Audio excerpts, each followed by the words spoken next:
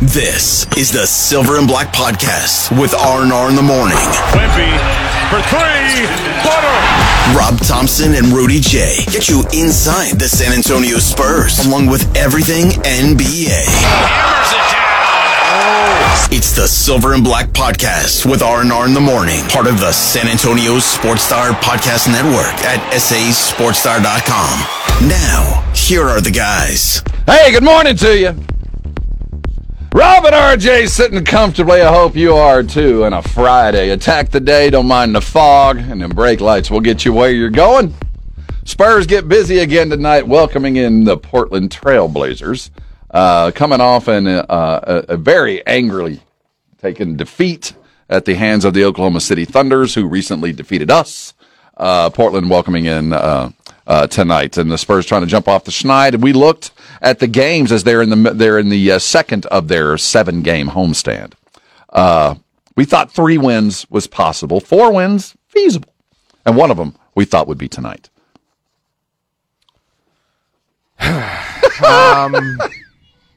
So I don't think that we ever thought. By the way, really quickly, based on your SportsCenter read, do you know what OP means in internet nomenclature? I obviously do not, other than Offensive Player of the Year, OPOY. No. OP stands for, you look at any kind of Reddit post or any kind of, initial post on any sort of forum. See, I consider my job to the educate original you on post, the OP? Yes, the original post? original poster. They're acknowledging the original poster, the person who, laid out the foundation for discussion. So, the more you know. Yeah. Anyway, I don't think we ever thought that 4 was feasible in terms of the upcoming homestand. I think we thought that 3 was kind of the, that's, the genie said you can only have, 3 wins at the most. And we're like, well, this is kind of a tough scene. Now, my friend, my co-host, Rob Thompson, somewhat arrogantly. Who is that guy? Somewhat arrogantly thought, these Thunders, okay, not only are they're gonna catch these hands tonight on Wednesday, they're gonna have this win taken away from them from Portland because they're gonna file this grievance. We found out late Thursday night that Portland was all bark and no bite on that regard. Come on, guys, stand up for yourself. I mean, geez, embarrassing. So that's the only good news I have coming into this game is that you got a tail between their leg Trailblazers team who doesn't even have the gall to stand up for a win that they rightfully deserved. This is number 1. This is the first one of the 3. I'm very confident in that as long as Portland doesn't shoot any shots from beyond the arc, because if they do, holy crap, we're screwed. We cannot defend it. This time last year, I don't remember what our record was. It was probably better than it is now. We were looking at the possibility. We were hoping we were playing for Wemby, but we knew that, it was a 1 in 4 shot, basically, by the time we were going to get to the bottom of the barrel and get into the lottery. But so there are other opportunities. We saw there was a Thompson kid. There were 2 twins, Osir and Amin, who both could really play. There was Scott Henderson and Wemby, and there were debates as to who would be the guy if you didn't get Wemby. So I was firmly on this Scott Henderson trail. I felt like this guy was a point guard that, even today we could still use. And had been a pro since he was like 13. Had actually been a pro by the time he was drafted longer than he was in high school. Mm-hmm. To give you an idea, the guy just felt ready. Well, Scoot has started his career in the dumps, man. The numbers are as bad as you could imagine for a first-round pick. We're talking by Basketball Reference numbers as bad as any rookie has ever been in some categories. And you wonder, is that the same guy that I saw? I mean, how could it go so wrong? I don't really have the answer other than some of the things that I heard from Sean Elliot yesterday. And we talked about it previously, many times actually. Pop as this octogenarian coaching high school kids, 20-year-olds. I mean, how can we expect any kind of logical communication amongst the two? I mean, just the words that are being used and the contexts are just so remarkably different. And when you see the way that things have gone in Portland, I don't know if it's whether Billups is unable to talk to Scoot or whatever the miscommunication is. So you start to realize the problems that these coaches run into. Sean Elliott yesterday was on with the Blitz. And they ask him, you add a Wemby, you add a superstar, a kid that's got everything. Why aren't the Spurs any better when you put a guy like Wemby on the court. And this is what Sean had to say. Well, I think there are a lot of things that go into it. I think it's, the mindset. It's the basketball IQ. We're not there yet. And, what I would like to see, Jason, is I'd like to see us learn from our mistakes. And, that hasn't been consistent enough, where we still have the same kind of little mistakes that cost us in tight games. Personally, I had us, I was telling my family and friends that we were going to win more than 38. So I had us above that. But when you look at last year's team, I really thought if we were healthy last year, we were a 30-win team. But, there's some veterans, that really helped us out last year that we didn't bring back. We didn't have Jakob Poeltl, who contributed to wins. We didn't have Keita Bates-Diop, who, even though he didn't start, he contributed to a lot of wins because he had a lot of know-how. You're talking about a 4-year player in college. We don't have those type of guys anymore. And so we'll have Doug McDermott. And so and I thought Jeremy Sohan, he only played, 34 or 36 games last year. So I was assuming that, all the young guys would take another leap forward. And to a certain extent they have, but they're finding out now how difficult it is to win games. It's little mistakes and, 2 or 3 minute spans throughout the course of the game that cost us early. I feel like we gave away 7 or 8 games to start the season. We gave away, we had Miami down at half. We outplayed them in the first. Memphis, the same thing. If I went back and looked at the schedule, there were plenty of times we had leads in that first half, promptly lost them coming out in the third quarter because we just didn't have the leadership on the floor that was required. And so I think that was something huge for us. But it comes down to, a lot of things. Jason, you and I talked a little while back on, the fundamentals of the game. When you have guys that are coming out of college and they've only played for a year or 2 most, I see all the fundamental flaws that end up costing us games where we are out of position on defense, where we don't make the right passes. So many things.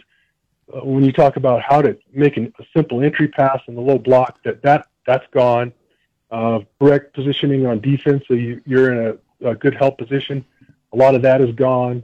Closeout.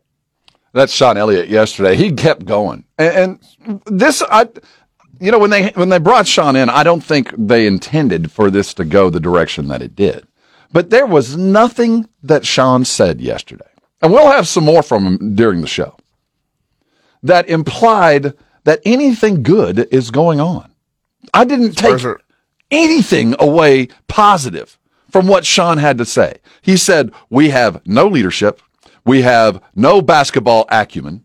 We have a coach who can't even call plays because they don't know how to run them. We're halfway through the freaking season, and there's only one real new dude that we're dealing with. Everybody else has been around here for a while or are playing such bit roles, they don't need to know that much. So How long have you been smoking meat or grilling meat or barbecuing or cooking food? How long? Give me 20 years. Okay. When you first got into it, because I think every person, I've seen this meme a million times, when you reach a certain age in life, you either become really into smoking meat or scotch or right, World you War find II. a thing, yeah. Right. And so when you get into smoking meat or whatever, you do the first, you buy your first brisket, you know what I mean? And you think okay, I got this. And you don't. You just never, you know what I mean? You don't. And this kind of feels like that. This kind of feels like a team that's way in over their head, which is something you certainly wouldn't expect from the Spurs or from Pop. They're 8-36 off the top of your head, record through 44 games last year. Kind of to Sean's point. I felt like it was better than this. On 13-31. Yeah, okay, 5 wins minus Wemby. And these coming together, RJ, all of these little pieces coming together are telling me that there's dysfunction here that we don't want to admit. That we don't want to say it's bad. This is bad. Far worse. This is New England a year and a half ago. This is bad. This is bad, and it's getting worse. it's not that, because New England a year and a half ago is clearly like the descent. It's actually difficult to be this bad because you're this bad with a generational player, right? On Right. your team. Like that's supposed to raise the floor. We've had some fun with the assist streak that the Spurs are on. Obviously, 102 games and counting. Watch out, 20 assists tonight, please. This came on my radar. Shout out to Pounding the Rock, SB Nation's San Antonio Spurs site. So Wemby has scored 24 points or more in 6 straight games. Right. And I know that doesn't seem like a big old deal, but it is not exactly a common thing for we'll call it a first-year player. This is according to StatHead's database. So in this century, there have been 3 first-year players to record a 6 or longer 6-game streak with 24 points scored. Wemby, Jalen Green, and Zion. That's it. That's literally it. And the last person to do it before Jalen Green and Zion was Tim, who did it twice his first year in the NBA. Like, so it is not a common thing to get this consistently solid, consistently great output from a rookie. I mean, it's lose. And yeah, like that's what I'm saying. Like it's statistically improbable to be this consistently bad in spite of consistent and stable and legitimate production from the center of your team. You know, it's not like this isn't, Booby Miles chipping in threes like randomly on the side. You know what I mean? Right. This is the center of your team that is like working. So like, how is everything not falling in line behind it? Well, we're at I just feel like I've come together with friends and family. Booby Gibson. And Booby that was a Miles good. Friday Night Lights Yeah, time. Booby Miles was football, but Booby Gibson's close. Yeah. I feel like we're dancing around a subject that we've talked about for years. What are we going to do with Pop? I don't think we're dancing. Like we're leading the charge. You and I, Rob, right now are in the middle. The song "Shout" is on a little bit louder now, and then we got, like, soon enough we got to a little bit softer now. We got to get down to that part. Everybody's got to get down to the ground. But like, They should be able. When I hear Sean Elliott say they can't even inbound a ball, that's an indictment on Pop. I don't care. You can blame the players. You can blame the 20-year-olds. If they're not able to figure out a way to consistently do little things, and I'm not just harping on inbounding the ball, but he talked about just this roster is unable to run some of the things that have made the Spurs successful. And we're not talking about impossible high wire plays that only the highly gifted or basketball savants would understand how to do. We're just talking about regular basketball plays that Pop could run with, granted, superstar and Hall of Famer types that he can't even call now. This is Sean talking about one specific play that played a huge role in title chases. The game hasn't changed, but he can't run this play. I would also offer that even if you want to excuse Pop, which I think is stretching a little bit too far, because it's okay to criticize Pop. Pop can handle it. You can say Pop is not nowhere near his bag at this moment in time. But if you don't want to do that, fine. I mean, whatever. Then you really got to come at Brian Wright, because it's like, how can you field this team then? Like if the indictment is this large of like, dude, they don't even they literally don't know basketball. That's we're extrapolating, but yes. Right. But like, if that's the kind of decree that's being offered here, then the way you built this roster is the indictment is really embarrassing. What was the best case scenario with this? They all just learn an incredibly difficult thing on the fly against the best people in the world who already know how to do it. Like, what was the end game here? Listen to Sean talk about, was it floppy? Listen to him. Every single day, you're working on sets, you're working on plays, you're working on defensive schemes, but at the same time, you have to have the basic fundamentals down to be able to implement those schemes on the defensive and offensive side of the ball. And if you don't have that basic fundamentals, it's a struggle, just to be able to run plays properly. I mean, there are lots of plays. I mean, if Spurs fans have watched the big three throughout all those years, there was a play coming down the stretch every single game. You can go back and watch games if you want. It was called floppy down. And it was a backdoor play. We all know how difficult that can be. And Timmy Duncan was at the elbow, and Timmy would throw in the back door, and Pop would call this play in the last minute and a half, and it was always to get a bucket in a tight game. And Tony, Manu, Timmy, they had the wherewithal and the knowledge and the savvy to be able to pull this play off. And I don't know, it was about 5 or 6 years ago, I said, Pop, how come you guys don't run floppy down anymore? I said, our guys, they can't run it. And so, you're dealing with a whole different group of players that had experience and had know-how, and guys that are still trying to figure that out. The key here is still trying to figure it out. When we have discussion, when I hear guys like Sean talking about it, we sound like we're talking about Pop after he got fired, and these are the reasons why. That's what it sounded like to me. If we place this after Pop resigns, retires, whatever happens, and we play this, we go, oh, that's the kind of sound you hear after it happened. Why did he leave? Well, halfway through the season, they couldn't even run plays. That sounds like we're describing reasons why he was let go, and he's still here. I'm not saying let him go, but, man, the conversations around him sound like we're making some end-of-career decisions here. What are we going to do about Pop? The water's got to go somewhere.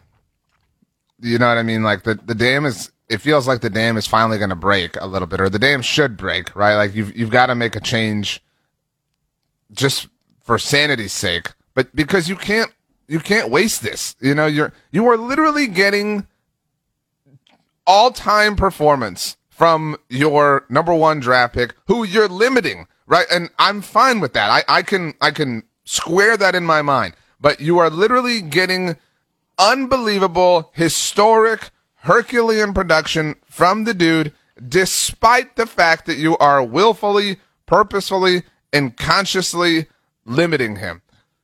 How do you only have 8 wins to show for that? I mean, you've got to have more than that. You've got to have, you do not have anything to show for it right now. Nothing. There's not a thing that you can hang your hat on right now. And if there were, we would be willing to stretch and give you that grace. But you've got to have something that we can all say, that's it. That's it right there. That's the thing that they did. That's the proof of concept. What is the proof of concept here?